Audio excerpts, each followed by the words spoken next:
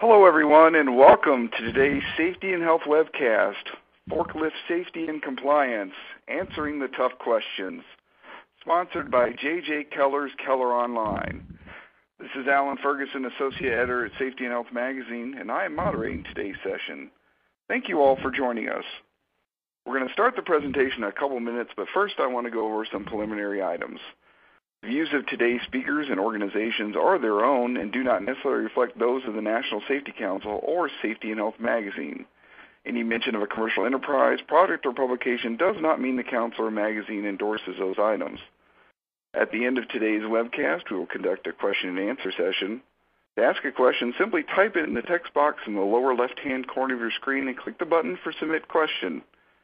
Feel free to ask your question at any time during the presentation. You don't have to wait for the Q&A to begin. We'll try to answer as many questions as possible, but because of the large number of participants today, we might not get to every question. Any unanswered questions will be forwarded to today's speakers. At the end of the webcast, you'll be asked to complete a brief evaluation survey. I will let you know more about that after this presentation. This webcast is archived, so you can access it after today's live event. To view this webcast and all of our past webcasts, go to safetyandhealthmagazine.com/events. Finally, if you need basic troubleshooting information, click the Help button located on your screen. With that, let's go ahead and get started. Our speakers today are Travis Roden and Mark Strome, editors at J.J. Keller. Travis has worked at J.J. Keller for more than 20 years, and among his current specialties are safety management and auditing. He was previously the safety manager for a Midwest-based manufacturer of buses and heavy-duty trucks. Mark has worked at J.J. Keller since 1994 and is a lead editor on a variety of publications, including the OSHA Compliance for Construction Activities Manual and the Construction Regulatory Update newsletter. Mark also develops content for online safety training, writes a number of trade articles annually, and is an authorized OSHA outreach construction trainer. Gentlemen, whenever you're ready, go ahead and take it away. All right. Thank you, Alan, and welcome to everyone joining us today. This is Travis. I'm going to kick us off here with just a few statistics about why forklift and powered industrial truck safety is of such importance and relevance right now. This year in particular, forklift safety has seen a renewed focus. We've had the observance of a National Forklift Safety Day. There's been a revised American National Standard, or ANSI, lift truck industry standard, as well as a regulatory agenda item to potentially revise the OSHA Powered Industrial Truck Standard. And that increased focus is certainly with good reason. Powered industrial trucks, or PITs, continue to be in heavy use throughout industry, and they continue to be a source of severe injury to workers. If you look at the Bureau of Labor Statistics data, there are nearly 543,000 forklift and similar PIT operators in the current workforce. And over a 2-year span ending in 2015, there were an average of 75 PIT-related fatalities per year. And further, over 54,000 injuries that actually involved cases with days away from work. So when there are injuries with forklift operation, they often are very serious. Over another 2-year span, if you look at from the OSHA side of things, employers made over 800 serious injury reports to federal OSHA, again about cases where a forklift or other PIT was involved in a serious incident, which typically means either a fatality, a hospitalization, or an amputation. So that kind of sets the stage for what we're going to cover today. And you can see on the slide there pretty much the scope of what we're going to look at. So forklifts and other PITs, as we said, are some of the most common and most powerful pieces of equipment that you'll find in workplaces. With this power, obviously, comes the potential for serious hazards. OSHA's Powered Industrial Truck Standard at 1910.178 gives the safety requirements that address many of these hazards. But unfortunately, the regulations are vague in some cases, and in some cases, they're actually silent on a particular issue. So what we hope to do today is provide an overview of the OSHA requirements, as well as provide some information on some of the frequently asked questions that we get. So we'll cover the scope of the standard. We'll look at training requirements, as well as inspection and maintenance issues, along with a few other hot items that I think a lot of people have questions about. So starting with the scope. The scope of the standard 1910-178, what does it cover? Does it cover pallet jacks? Does it cover scissor lifts, golf cars, so on? It's actually quite broad. If you look at 1910.178 paragraph A1, that's where the scope is located. Certainly covers the traditional sit-down rider forklift that we're all familiar with, but it also applies to stand-up forklifts, as well as to order pickers, and even powered pallet jacks or walkie rider trucks. OSHA calls these in the scope motorized hand trucks. They all fall under the 1910-178 standard. They all require training, evaluation, and inspection, and so on.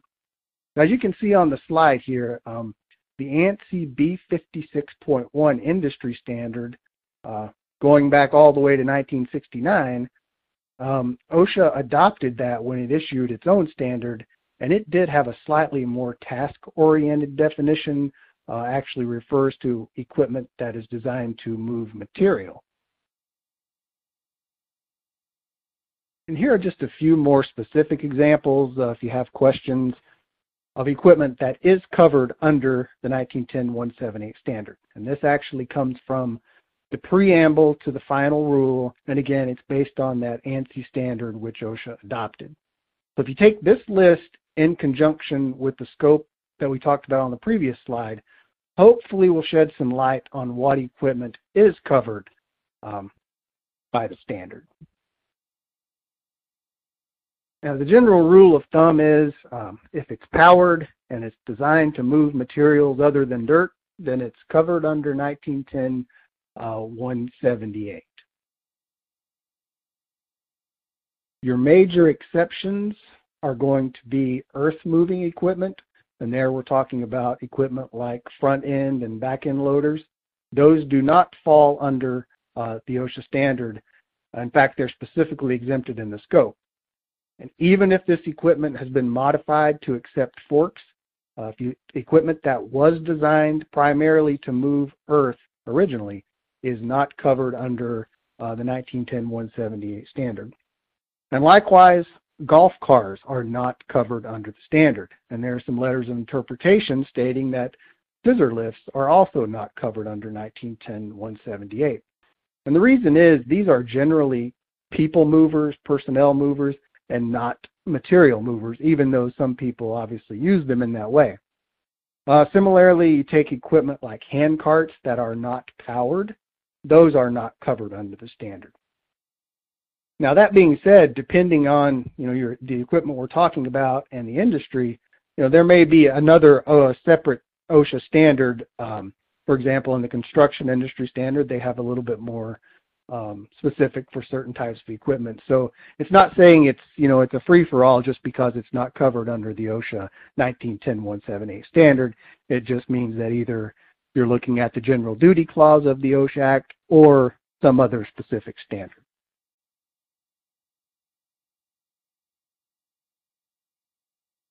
So that is a bit about the scope of the standard. And now we're going to talk about the training requirements under the standard, which I think that's probably the area where we receive the greatest number of questions, including those that you see on the screen right now. So what I'm going to do is turn it over to Mark to get us started on the forklift training requirements, answering some of those common questions that we get. Mark? Hi, Travis. Thanks, and thanks everybody for coming today. One question we get quite frequently, as a matter of fact, I got a couple yesterday on this, involves the qualifications for a forklift trainer. So I think we should just start with that. OSHA states, and I'm quoting, all operator training and evaluation shall be conducted by persons who have the knowledge, training, and experience to train operators and evaluate their competence.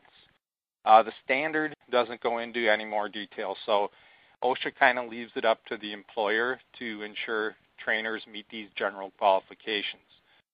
But it's important to know that there are no requirements for trainers to take certain classes. They don't have to have any sort of certifications, and they do not have to be recertified as trainers at specific intervals. There is some guidance from OSHA. The agency's compliance directive says, and quote, an example of a qualified trainer would be a person who, by knowledge of a recognized degree, certificate, or professional standing, or who by knowledge, training, and experience has demonstrated the ability to train and evaluate powered industrial truck operators. That's quite a mouthful.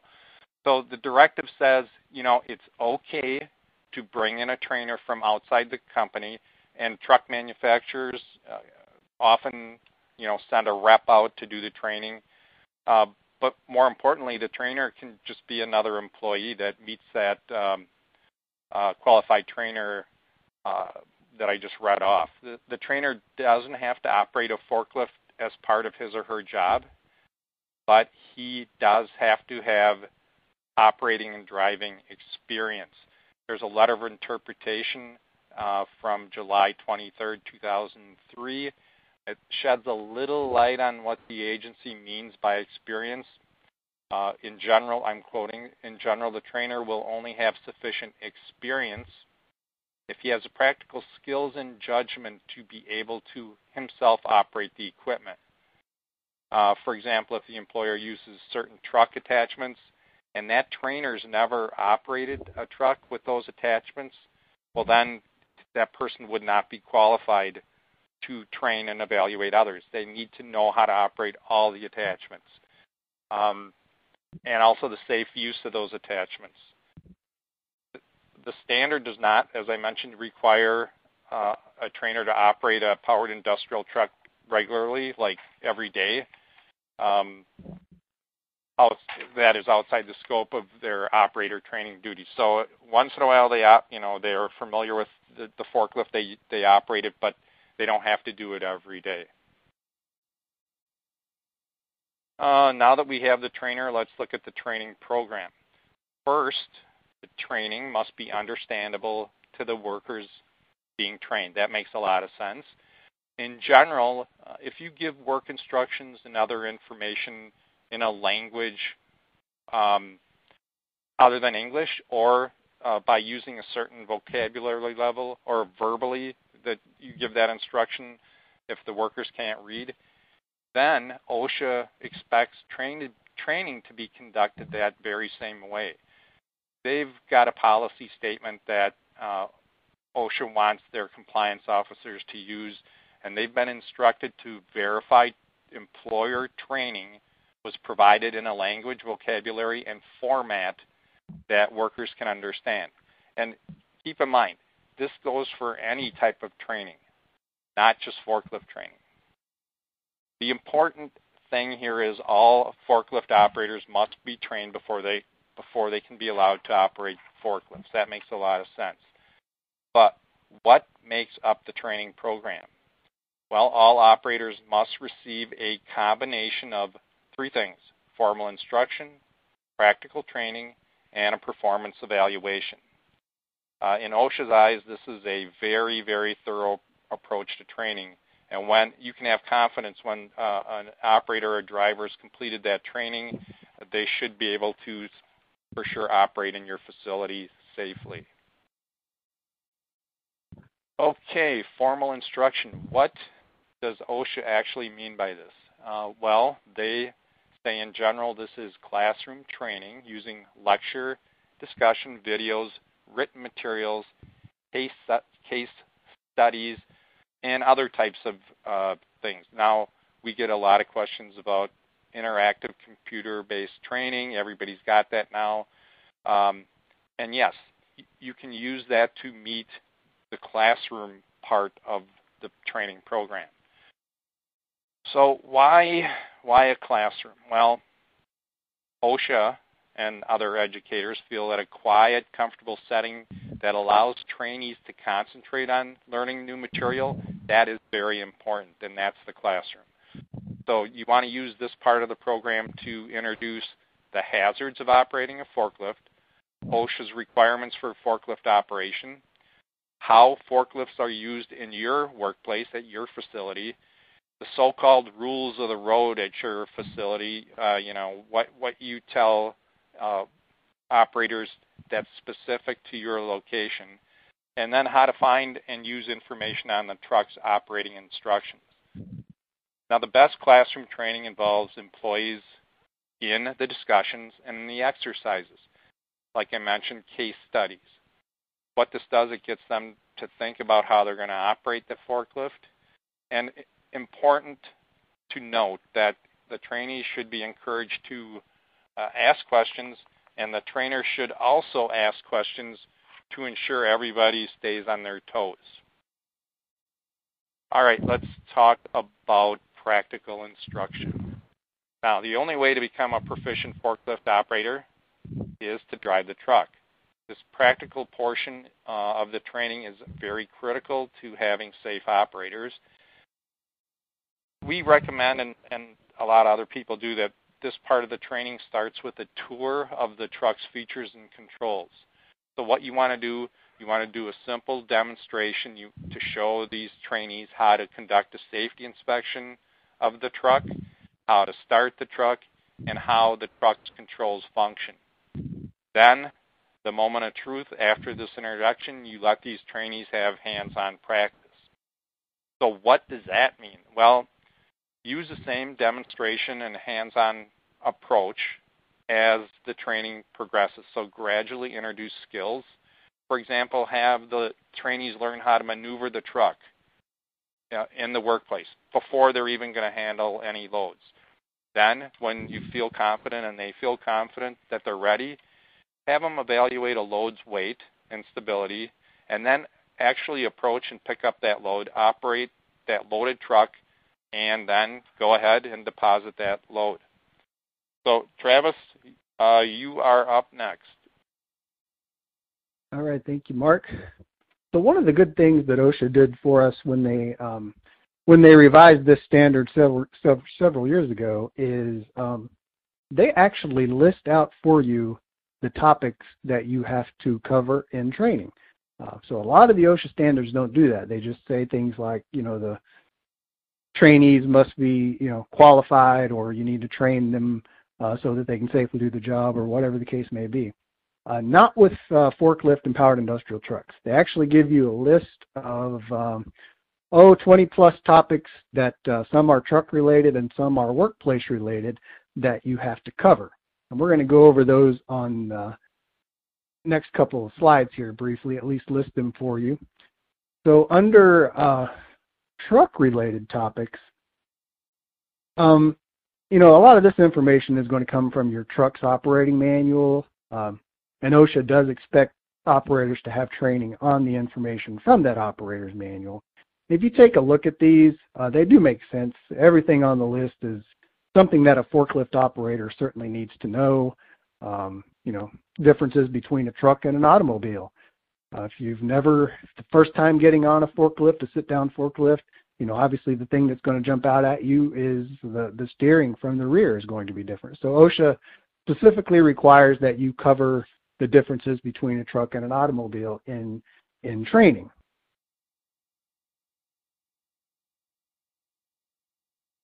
And a few other ones here, looking at capacity and stability. OSHA requires that you train on something called the stability triangle, which is can be a difficult concept to illustrate.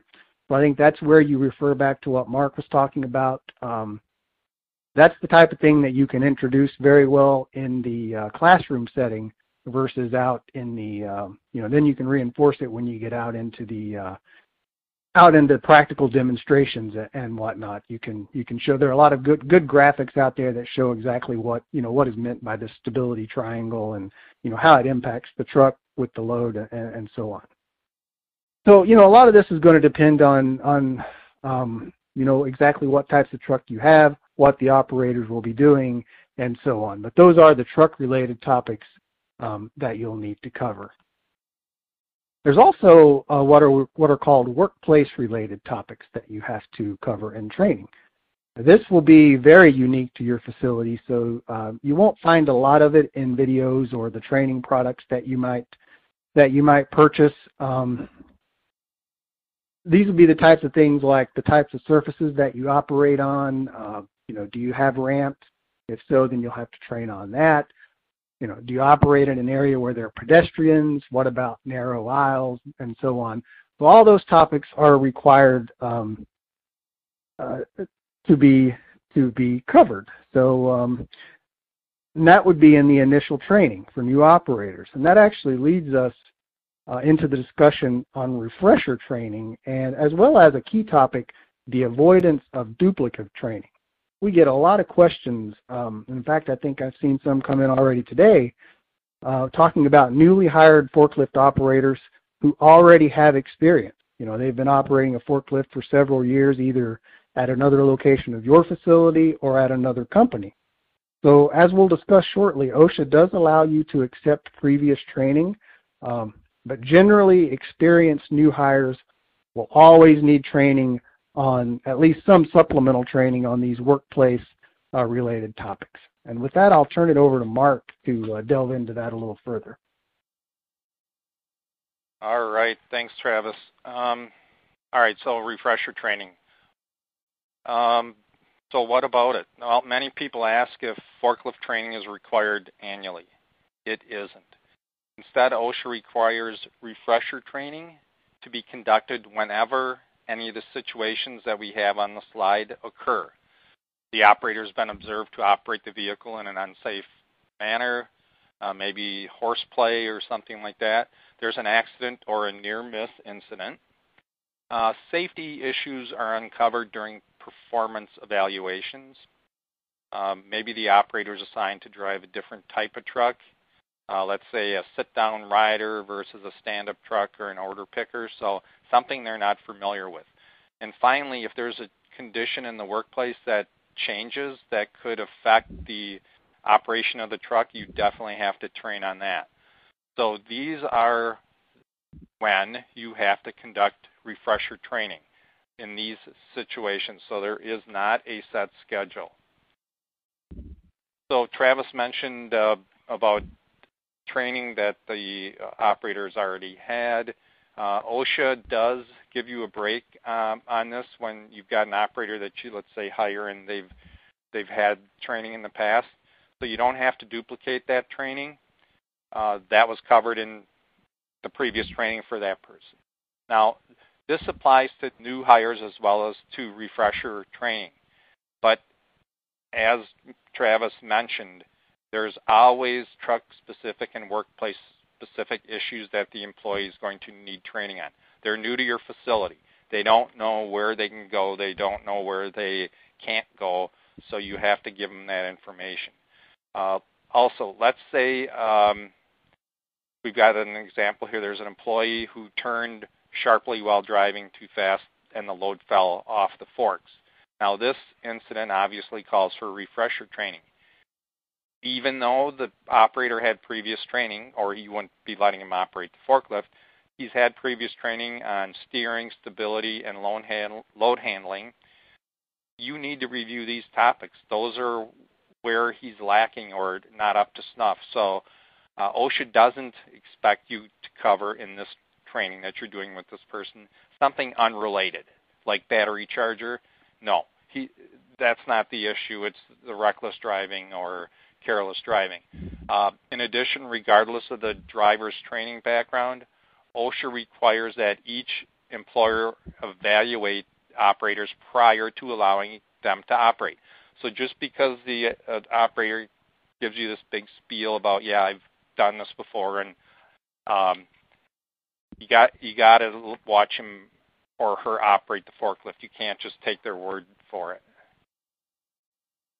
All right, so then we were getting into the evaluation, which is totally different, and this is where there's a little confusion.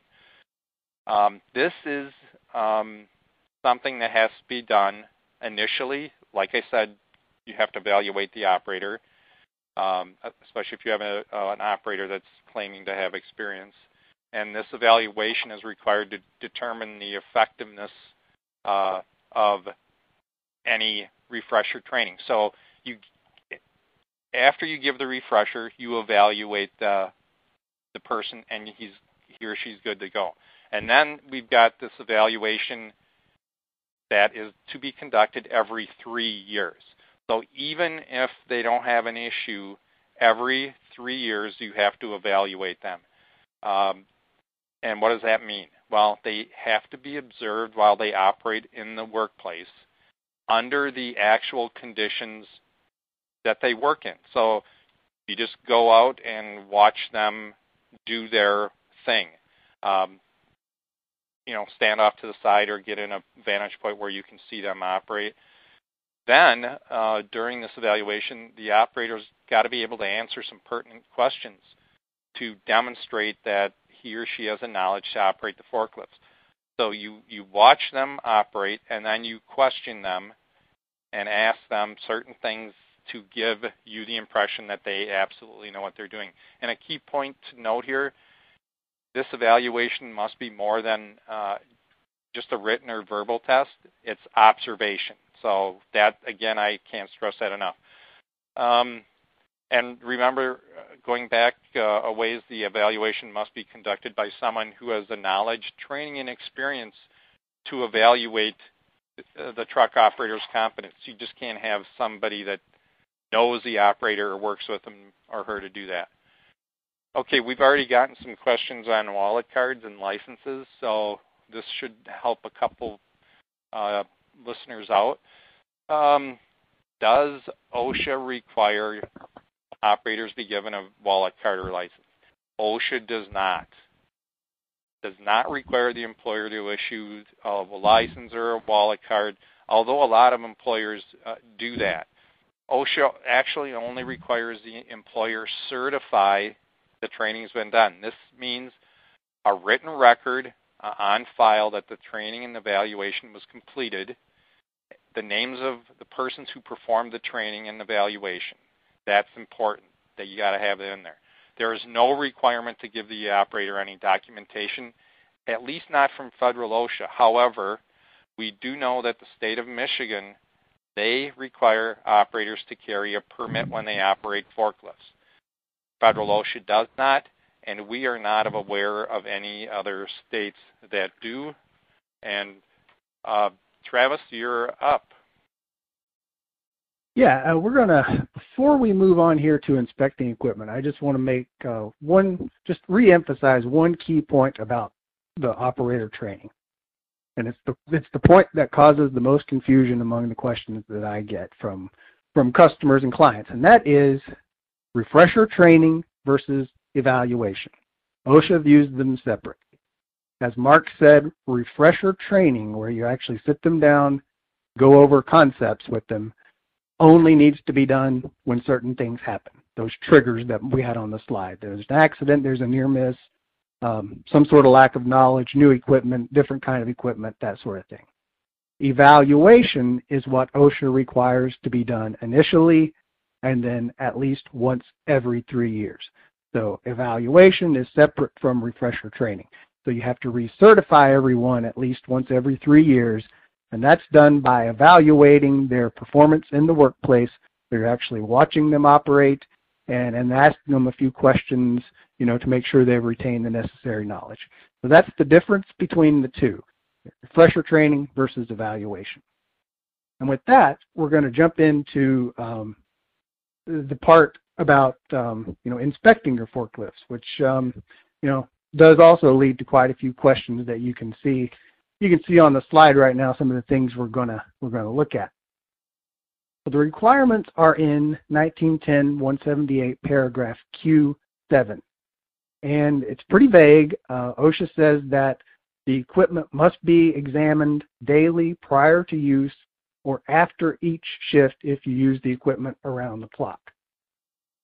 Again, it is pretty vague, so that's why we get quite a few questions, and we're gonna go over those here in just a second. But before we do that, we'd like to offer all attendees an opportunity to try J.J. Keller's Keller Online, absolutely risk-free. Keller Online equips you with a full variety of tools for managing your safety program and meeting your compliance needs. So if you'd like to try out and see how Keller Online can help your company, just make a selection on the poll that's on your screen right now.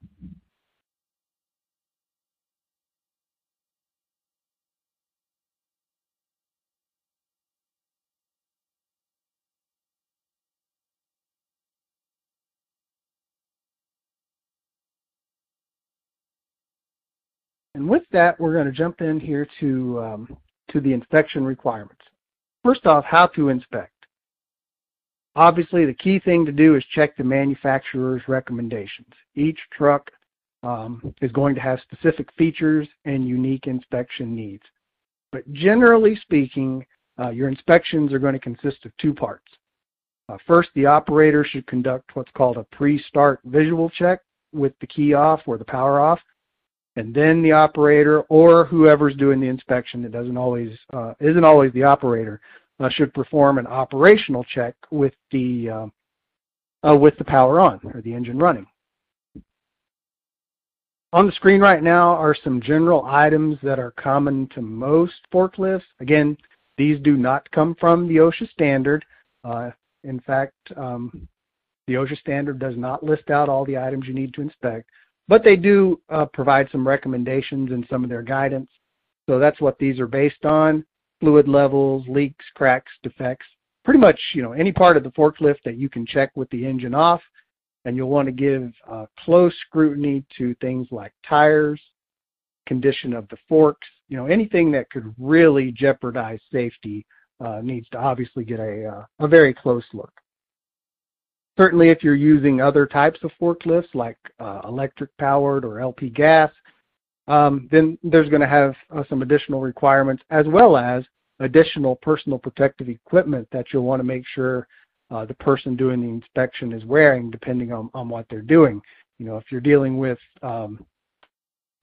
electric, batteries, you don't certainly want to watch the electrolyte exposure.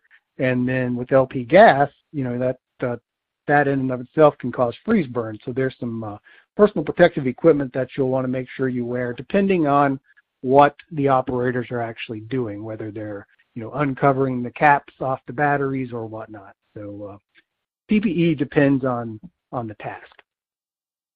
So after you complete the pre-operation inspection, operators should conduct what we're calling an operational inspection with the engine running. And that will include things like you see on the slide right now. And again, make sure you check the manufacturer's recommendations as well. Each truck is going to have unique features, but you're basically looking at anything that could be defective, could lead to safety issues while the operation is taking place. So, inspection's been conducted and the operators found a few issues. That leads to sort of a quandary. What is severe enough that requires the equipment to be taken out of service? Well, first, in OSHA standards, there are very few specific conditions that OSHA actually says warrant immediate removal from service. Those are the ones that deal with hazardous sparks from the exhaust, excess operating temperatures, and leaky fuel systems. But taking out those specifics, there's also a provision to remove, I'm quoting here, unsafe equipment. And that's the provision that we frequently get questions about, and the one we're really talking about on this slide. OSHA has interpreted this saying that they'll take a variety of factors into consideration, but at the least, any item that could present harm or risk would need to be taken out of service. And some examples of that would be, according to OSHA, improperly functioning gauges, broken welds, missing bolts, damage to the overhead guard, obviously, Same thing goes for tires if they're missing large pieces of rubber. And of course, anything more severe than that would be considered unsafe too. So again, you'll use your good judgment along with the manufacturer's maintenance, operation, and inspection recommendations to determine that. There's no magic, when you're looking at the tires, there's no magic width for, how large of a chunk is too much.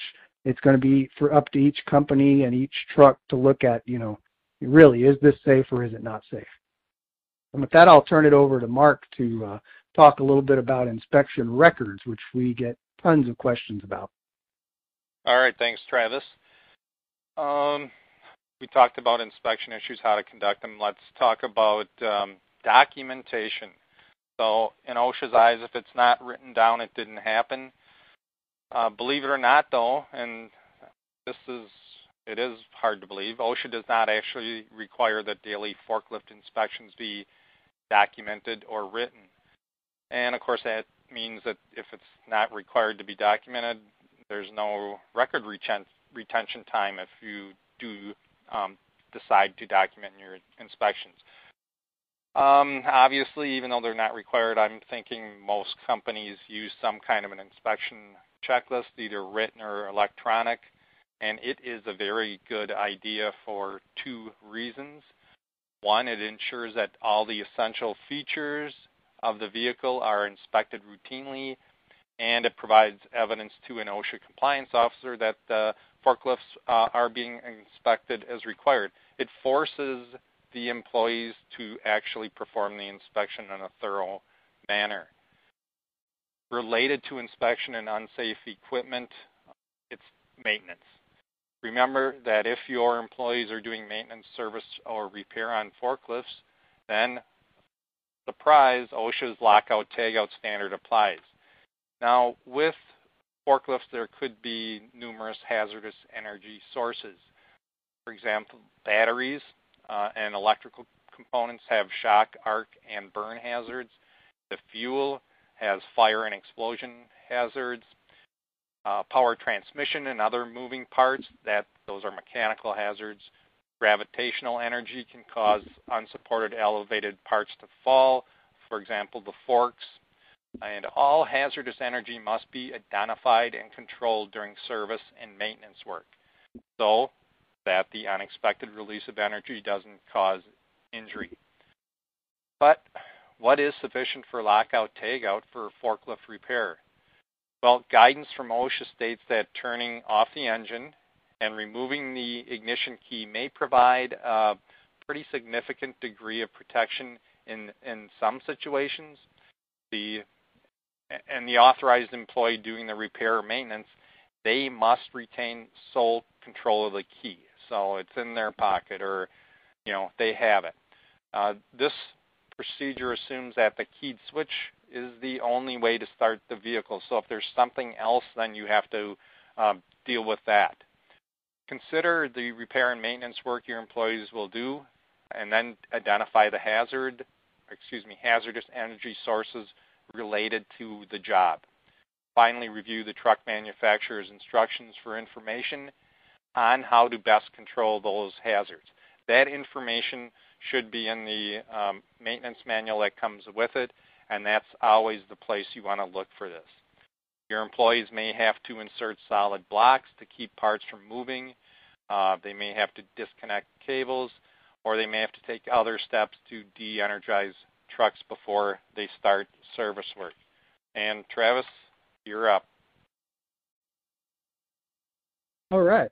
So now we're going to take a look at attachments and modifications, which brings up all sorts of interesting issues.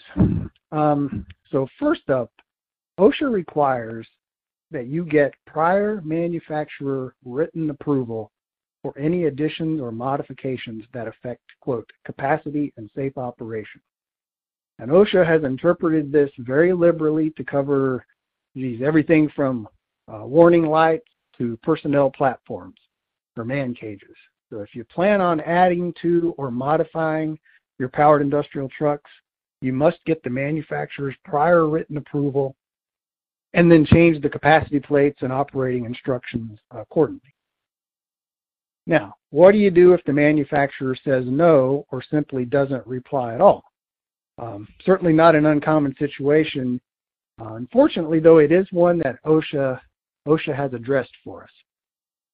So in a letter of interpretation back in 1997, OSHA says that if an employer seeks written approval from the manufacturer and the manufacturer says no to your modification request or addition or doesn't respond at all, then the agency will accept written approval of the modification addition from a qualified registered professional engineer.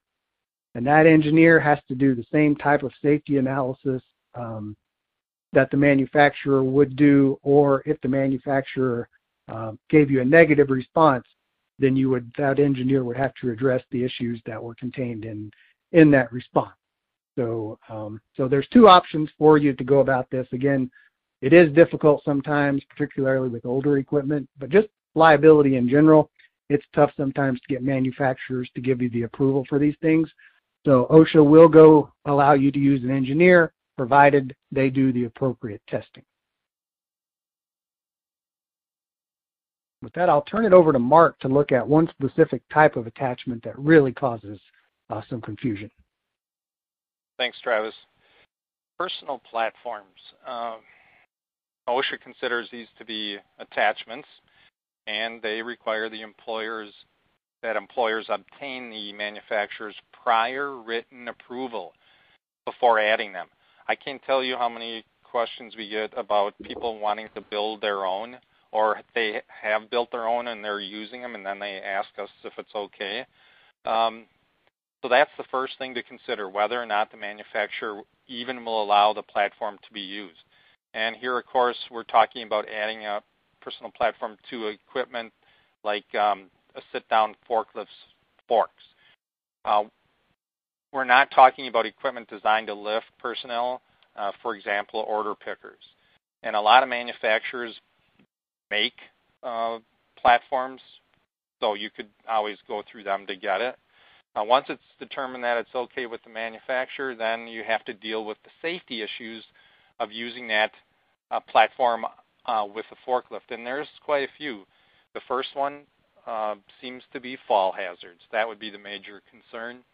So workers being lifted must be protected by either guardrails or a personal fall arrest system.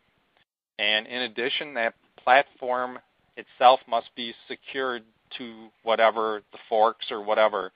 You just can't slide it on. Typically it's chained on. Otherwise it can tip or slide off.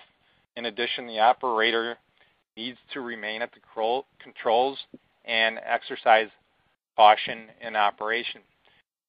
OSHA's regulation doesn't really go into the details of the safe operation of using these platforms, but OSHA referenced the industry standard, the ANSI B56.1. This standard provides quite a bit of guidance on fall protection, securing personal platforms, and procedures for elevating your employees. This B56.1 standard is copyrighted, but luckily you can download it for free through the website shown on the slide right now.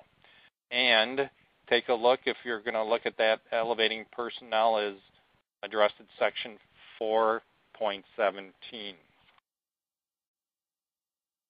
Let's talk about this controversy here, body belts versus body harnesses.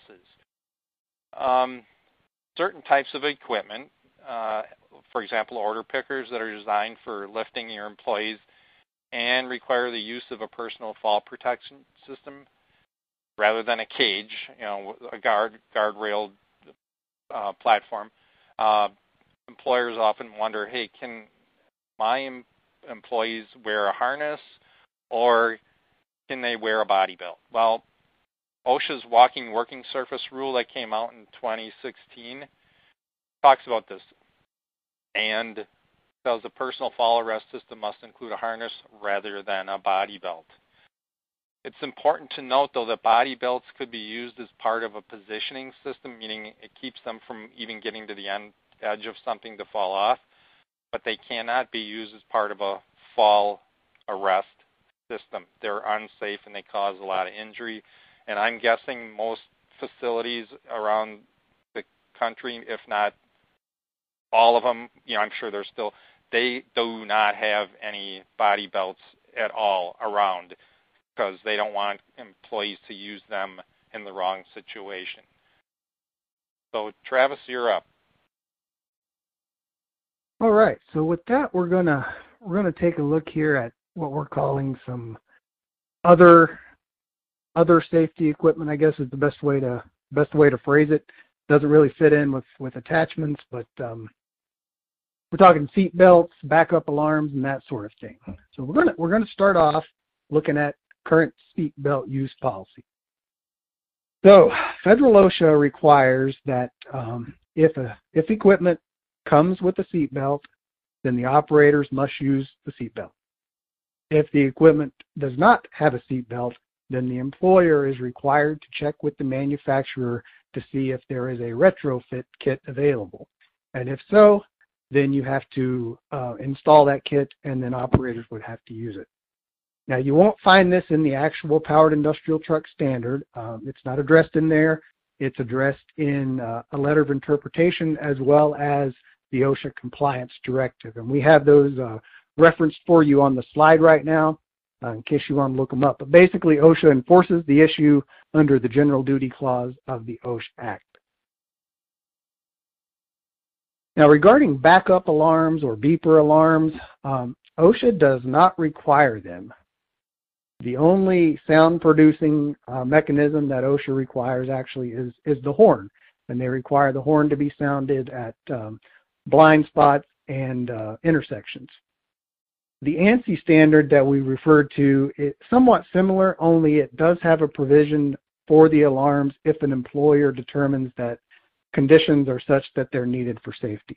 And that goes with pretty much anything we've been talking about here.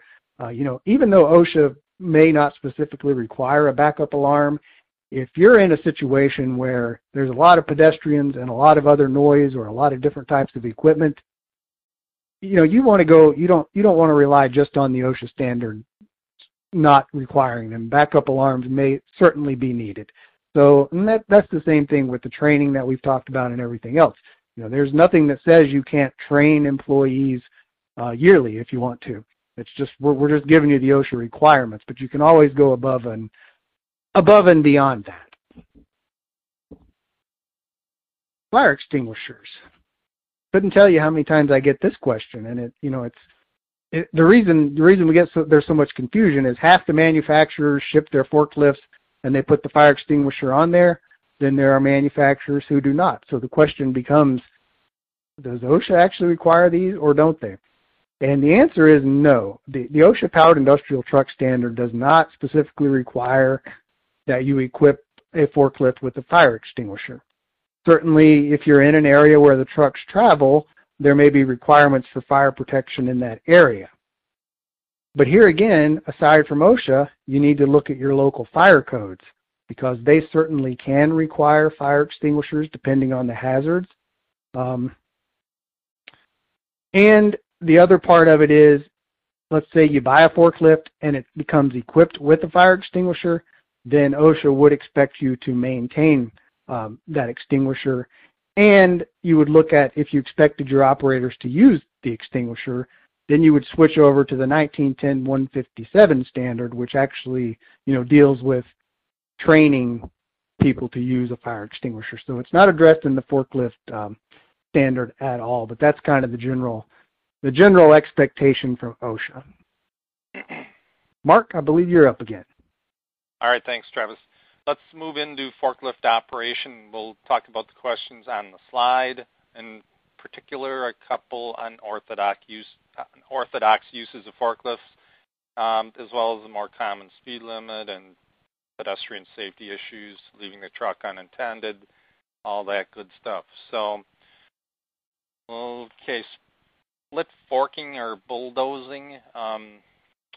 These are pretty, as I said, unusual ways to use a forklift. Split forking, lifting two pallets with one fork for each, and in the case of bulldozing, pushing a load on the floor. just moving it, sliding it along the floor with the forks. Now, OSHA says these practices could be very hazardous. Forklifts typically aren't designed to lift and move loads in that split forking or bulldozing manner. OSHA requires that employees receive training on any operating instructions, warnings, or precautions listed in the operator's manual. I am pretty sure that most manuals are going to have warnings against this type of practice, and then if so, then you have to include that in the training program, which makes it off limits. OSHA also says that loads must be stable and safely arranged. And again, very unlikely that these two practices would result in a stable load. So if you want to take a look at that letter of interpretation for some more information. All right, so what about speed limits? OSHA does not actually set a speed limit for safe operation of powered industrial trucks. They basically leave it up to the employer to determine what that safe speed is, and then they require operators to follow the authorized speed limits. And OSHA said that they look at a variety of factors if they happen to come into your workplace, and if there's an incident involving a forklift and they're looking to see whether or not they were speeding, they basically look at the type of truck, any manufacturer's limitations, what type of loads being carried, what's the operating surface, how much pedestrian traffic is going on. So there's a lot of things that you look about, but ultimately it's up to the employer to set that speed limit. You could turn to the industry standard that we've talked about, ANSI B 56.1. It does have a stopping distance formula that you can use to. It'll help you come up with some theoretical stopping distances if you know certain variables. So take that with some other things, and then you can hopefully set your speed limit appropriately.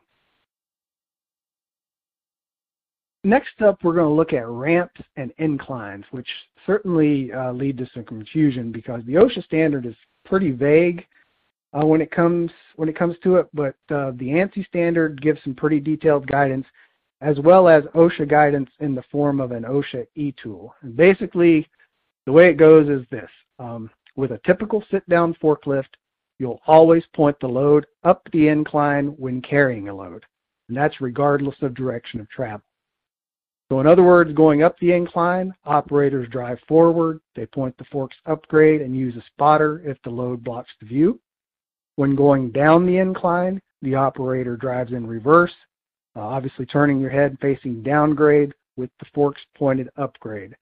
So that's when there is a load. On the other hand, if you're traveling without a load, the guidance says that the forks should point downgrade regardless of the direction of travel. I know that's a little contrary to what a lot of people think. I think it has to do with the counterweight that's in the back of most sit-down forklifts. But anyway, that does come from an ANSI standard as well as the OSHA e-tool, and we have the references for you on the slide. And that's for a standard sit-down forklift. A little bit different with a pallet jack. In those cases, the recommendation is that the forks be pointed downgrade regardless of direction of travel and regardless of whether or not there's a load. And then if you're talking about things like a stand-up truck or something like that, a lot of times the manufacturers do not even recommend those to be used on inclines or grades. So you always want to check the manufacturer's instructions, particularly for anything that's not a sit-down forklift or a powered pallet jack. So before we wrap up, we'd like to once again offer all attendees a complimentary login to Keller Online. You can get all the information that we've covered today and more with the most widely used safety management tool on the web. Keller Online offers interactive tools for workplace inspections, training programs, record keeping, and more to help keep your company in compliance.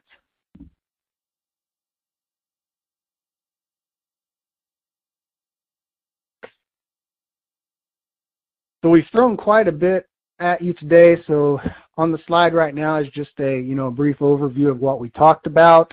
we're just going to leave you with that, and I'm going to switch it back over to Alan now to give you a little bit of information before Mark and I answer as many questions that we have time for today. All right, thank you to our speakers for their excellent insights and expertise. Before we start the Q&A, I want to remind everyone of the evaluation survey we've asked you to complete. The survey should be appearing on your screen now. Your input is important because it will help us improve future webcasts. If you do not see the evaluation survey on your screen, please turn off your pop-up blocker.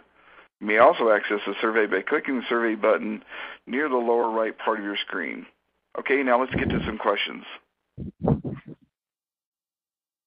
All right, this is Travis. I'll start us off with a question here. Is there an OSHA regulation on a yearly third-party inspection? Federal OSHA does not specifically require any sort of yearly third-party inspection. What you might want to do is take a look at that ANSI standard that we talked about. There's a section in there that talks about maintenance. There are certain items, it's not necessarily a yearly basis, but there are certain items like fork repair where it is required that a third party perform the maintenance or else test the maintenance. So it's not necessarily that there's a yearly third party inspection, but there are certainly maintenance activities where a third party equivalent to the manufacturer would need to make the repair. The other thing I can think of is there's a few states, I believe Minnesota is the one that comes to mind, where they require an annual inspection of your carbon monoxide, the emissions. So you'll want to keep that in mind. But no, Federal OSHA does not specify any kind of yearly third-party inspection. Okay, thanks, Travis. We got a couple about construction sites. So the Construction 1926 standard refers you to the OSHA 1910-178 standard. So they're asking about would the refresher training requirements for people in construction who work on sites that frequently change weekly and monthly? Yes, but keep in mind this would be like a toolbox talk. So you get your operators together before the shift and say, hey, now that area over by those excavations is off limits to forklifts. Now that area by the scaffolding is off limits to forklifts. So it's that kind of a thing. Just real brief and to the point. Travis? Yeah, question here. Do scrubbers and sweepers fall under 1910-178 for training, operator certification, and inspection? No, they do not. OSHA there's a letter of interpretation from OSHA, and I don't know the date of it, but they have said in a letter of interpretation that floor scrubbers and sweepers are not considered powered industrial trucks. So that would be something that would be covered. They would cite any hazards under the general duty clause of the OSHA Act. Again, when they do that, they reference the manufacturer's operating instructions and any industry standards that there would be. And I believe we have time here for one more question. Yeah. Sorry. Okay, one more. All right. Can one employee do inspections on all PIT equipment at the start of each day, or does each operator have to do their own inspection? Now, OSHA leaves that up to the employer. They just say that it has to be inspected before the start of each shift. It does not have to be by the employee who is operating it. It can be a maintenance personnel. It can be one employee doing several. The key thing is, though, is that whoever the operator is needs to be able to recognize during the shift anything that might be unsafe so that they can report that and take it out of service. So, but no, the one employee, there's nothing that prohibits one employee doing all the inspections. All right, thank you, everyone. Unfortunately, we have run out of time. I'm sorry we didn't get to everyone's questions, but all of today's unanswered questions will be forwarded to our speakers. Once again, I hope you take the time to fill out the evaluation survey on your screen to give us your feedback. That ends today's Safety and Health Magazine webcast. I'd like to thank Travis Roden, Mark Stromey, everyone at J.J. Keller, and, of course, all of our listeners. Have a safe day.